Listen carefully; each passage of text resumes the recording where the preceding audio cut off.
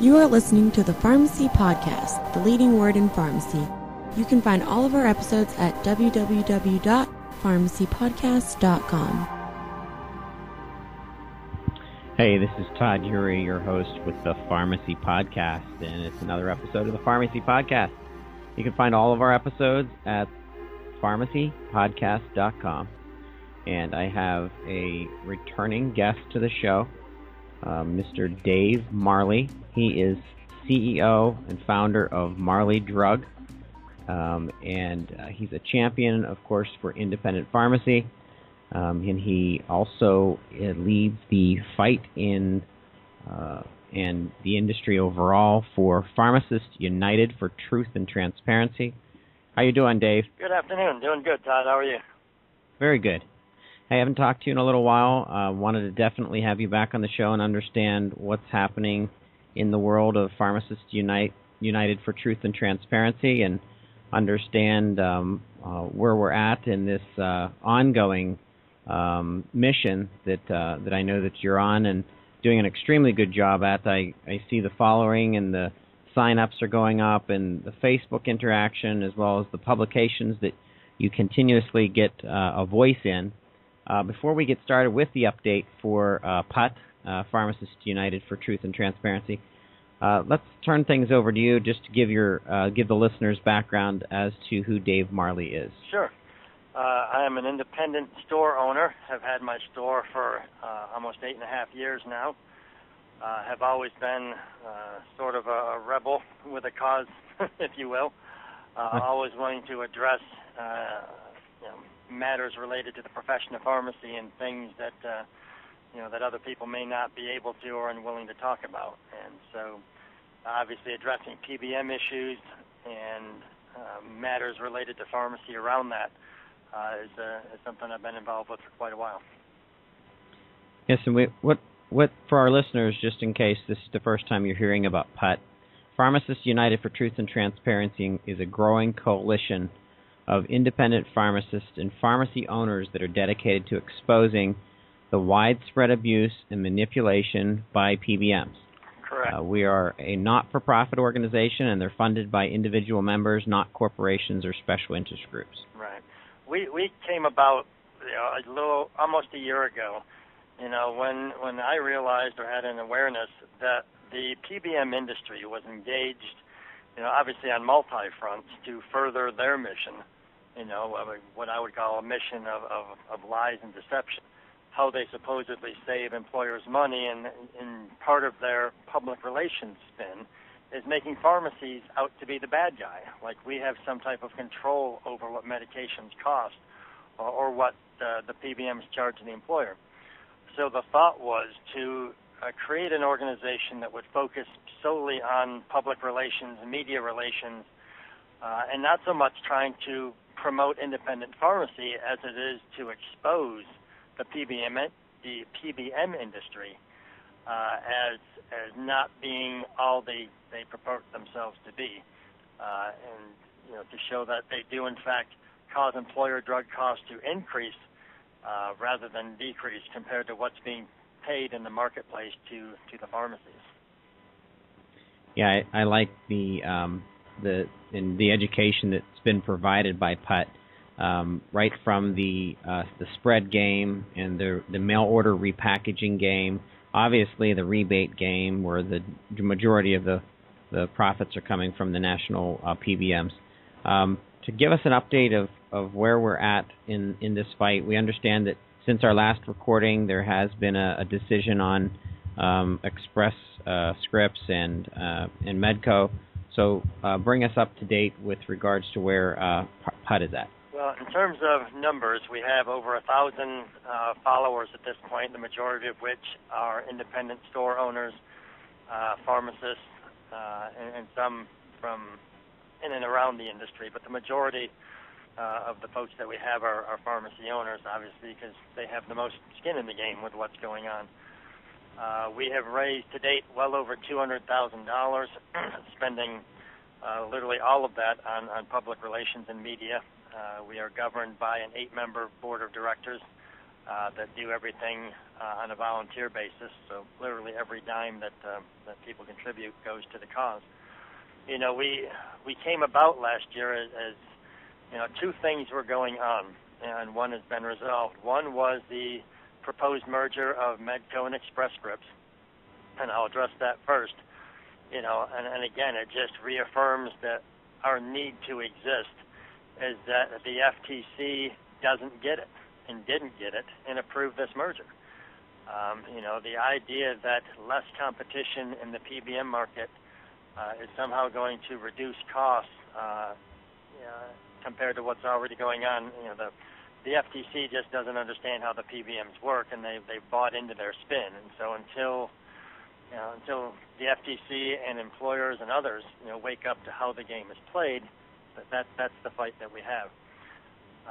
You know, the other thing that was going on at the time a year ago was the PBM industry was making a large push to try and grab the last bit of fee-for-service business out there, and that is the state Medicaid programs. They have, I'll say to some degree, successfully taken advantage of the state's need to balance their budgets, and with the same smoke and mirrors presentation that they do to the self-insured employers about their ability to supposedly reduce cost, they've been able to make a play for some of the state Medicaid programs that have gone from fee-for-service into managed care and in the pharmacy world, PBM-administered programs. Obviously, the Medco merger is a done deal, and so we are now going to focus all of our energies on educating legislators and policy administrators, decision makers at the state level that this is not the way to control costs, that there are other alternatives that do in fact control costs, and going away from a totally transparent fee-for-service program to a totally non-transparent managed care program is not the way to cut costs. Already in doing some of our homework, we've learned that states like Connecticut that went into managed care have since learned that it wasn't all it was cracked up to be, and after 15 years in the game are moving away from managed care and going back into fee-for-service. So that's where PUD is now, and we actually just had our first conference call with our public relations firm, as well as with an industry insider, Mike James, who is very fluent in the Medicaid game, to put our plan of attack to try and figure out how to get the national media to get on board with this. And then as the states are identified that are right now considering going into PBM-administered pharmacy programs, to try and target those, as well as to reaffirm for those states that are still fee-for-service that is the way to go, and that there are other ways to cut costs, and then finally to try and undo those other states that have erroneously made that decision to go managed care. We were recently in Baltimore, and we met with an employer that we were doing exactly what you had mentioned with regards to education. And we were describing to them, they have about 680 employees, which really means they're covering, under their current PBM and pharmacy insurance, they're covering over 1,000 lives. Right. And they had no idea of the PBM system that involves manufacturer rebates. They thought they paid an administration fee for their insurance, and they had no idea that the contracts with the PBMs to run those benefits are in the back rooms collecting manufacturer rebates. In reality, PBMs often keep a majority of that money before passing a small percentage back to the employer. And then, of course, the primary PBMs, they're primarily focused on maximizing those rebate dollars and navigating patients away from lower-cost generics and towards rebate-eligible brand-name drugs. So that's a whole piece of what Pharmacists United for Truth and Transparency wants to bring to the forefront. And the only way that occurs, somebody helped that firm make that decision. And there's a third layer of bureaucracy, if you will, introduced into the system called the benefits consultant. Medco or whatever PBM is out there, obviously they don't exist anymore, but, whatever the PBM is, they have a relationship with, someone who helps the employer or the state make those decisions. And the benefits consultants are, in my experience, either deficient in education as well, or else they're a part of the game. And they too, those that are a part of the game and benefiting financially because of undisclosed conflicts of interest, that's another piece that the employers need to be aware, that they not only need to be interviewing who's going to handle their benefits in terms of the PBM, but they also need to be interviewing the benefits consultant, and knowing that they need to, in fact, put down a conflict of interest document in front of them before they even start the process to see are they conflicted because of financial ties to the PBM industry. What's next on the agenda of PUT? What can you share with the listeners, and how can they possibly get involved? Well, right now we have a blog, it's talking about the benefits consultants. We actually have a blog on one of the many industry websites for benefits consultant, benefitspro.com, where we're trying to educate them. Obviously, like I said, the majority of our followers are pharmacists and pharmacy owners, because in the end, we hope that what we do will also benefit them. But anyone within the industry, can join to stay regularly abreast of what we're doing with our updates once they join. The main focus, again, what we've got going forward is going to be all around the state Medicaid programs and what's going on there. Another big deal that's going to be coming down the pipe here, in the next couple of weeks, we've got Lipitor going multi-source generic, as well as Plavix launching in a multi-source generic. Two very expensive, very popular, with billions, with a B, dollars of revenue. What we're going to be, again, through different media outreaches, is trying to make employers realize, look, if ever your per member per month cost, which is how they track their aggregate efficiencies in their pharmacy benefit program, if you're ever going to see your PM go down, this is the year that it should happen, because there are billion-dollar mega drugs going generic, going multi-source super discount generic, to where we know that the PBMs are going to be paying pharmacies pennies compared to what the brand cost. Once these drugs are MAC'd and the pharmacies are being paid, say, $20, for a 30-day supply of Plavix, the employers need to be aware of that, because if they're, this provides a great opportunity for the PBMs to introduce significant spread pricing into the generic equation of how the employers are billed. And as you were talking to that employer about rebates, I bet they were equally shocked to hear that, what they pay, what the PBM pays the pharmacy is not the same bill that they get. And that when these mega drugs go generic, the employers should be seeing, savings to the tune of hundreds of thousands, if not millions of dollars. And if those savings aren't materializing, it's because the PBM is keeping those dollars. So that's going to be a big push, a big educational and media push that we're going to try and get, the Wall Street Journal and the New York Times to bite on, is that, this is the year that if you were ever going to pay really close attention to your numbers as a HR director or a CFO, this is the year to do it. Excellent. Excellent. I appreciate the new information, by the way, as well. Our listeners, if you missed it, Dave Marley with Pharmacists United for Truth and Transparency. Dave is also a independent pharmacy owner.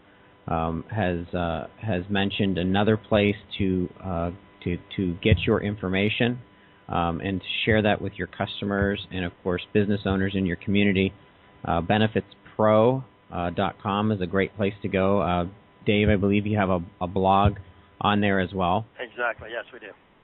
Okay. And TruthRx.org, that's TruthRx.org, is the actual website of Pharmacists United for Truth and Transparency.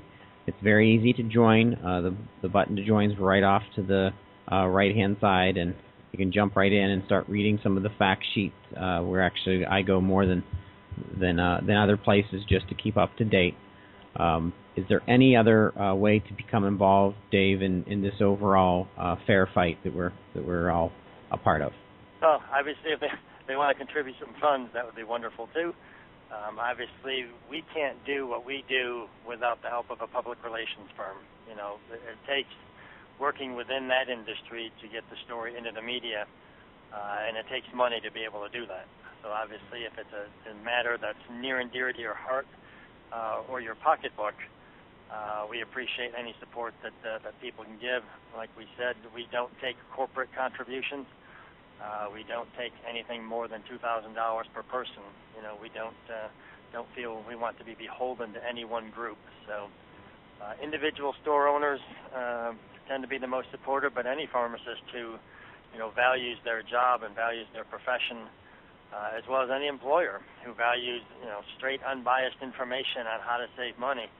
You know, that's what our primary mission is, to educate employers and decision makers that decide for their company what PBM product to use. You know, our goal is to help them be better educated to make better decisions. Well, Dave, I want to thank you for what you're doing. I also wanted to thank you and the Pharmacists United for Truth and Transparency for coming on the show again. Pharmacy Podcast is a huge supporter of you.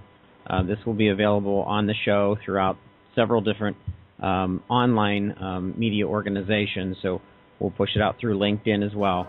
But just wanted to thank you for being on the show again, and we'd actually like to have you back maybe in about 3 months again too. Sounds good. Look forward to it. Appreciate the time.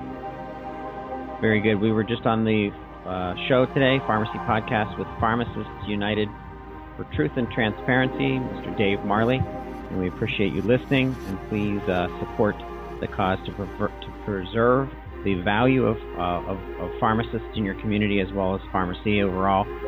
Once again, you can go to the website at truthrx.org. And thank you for listening.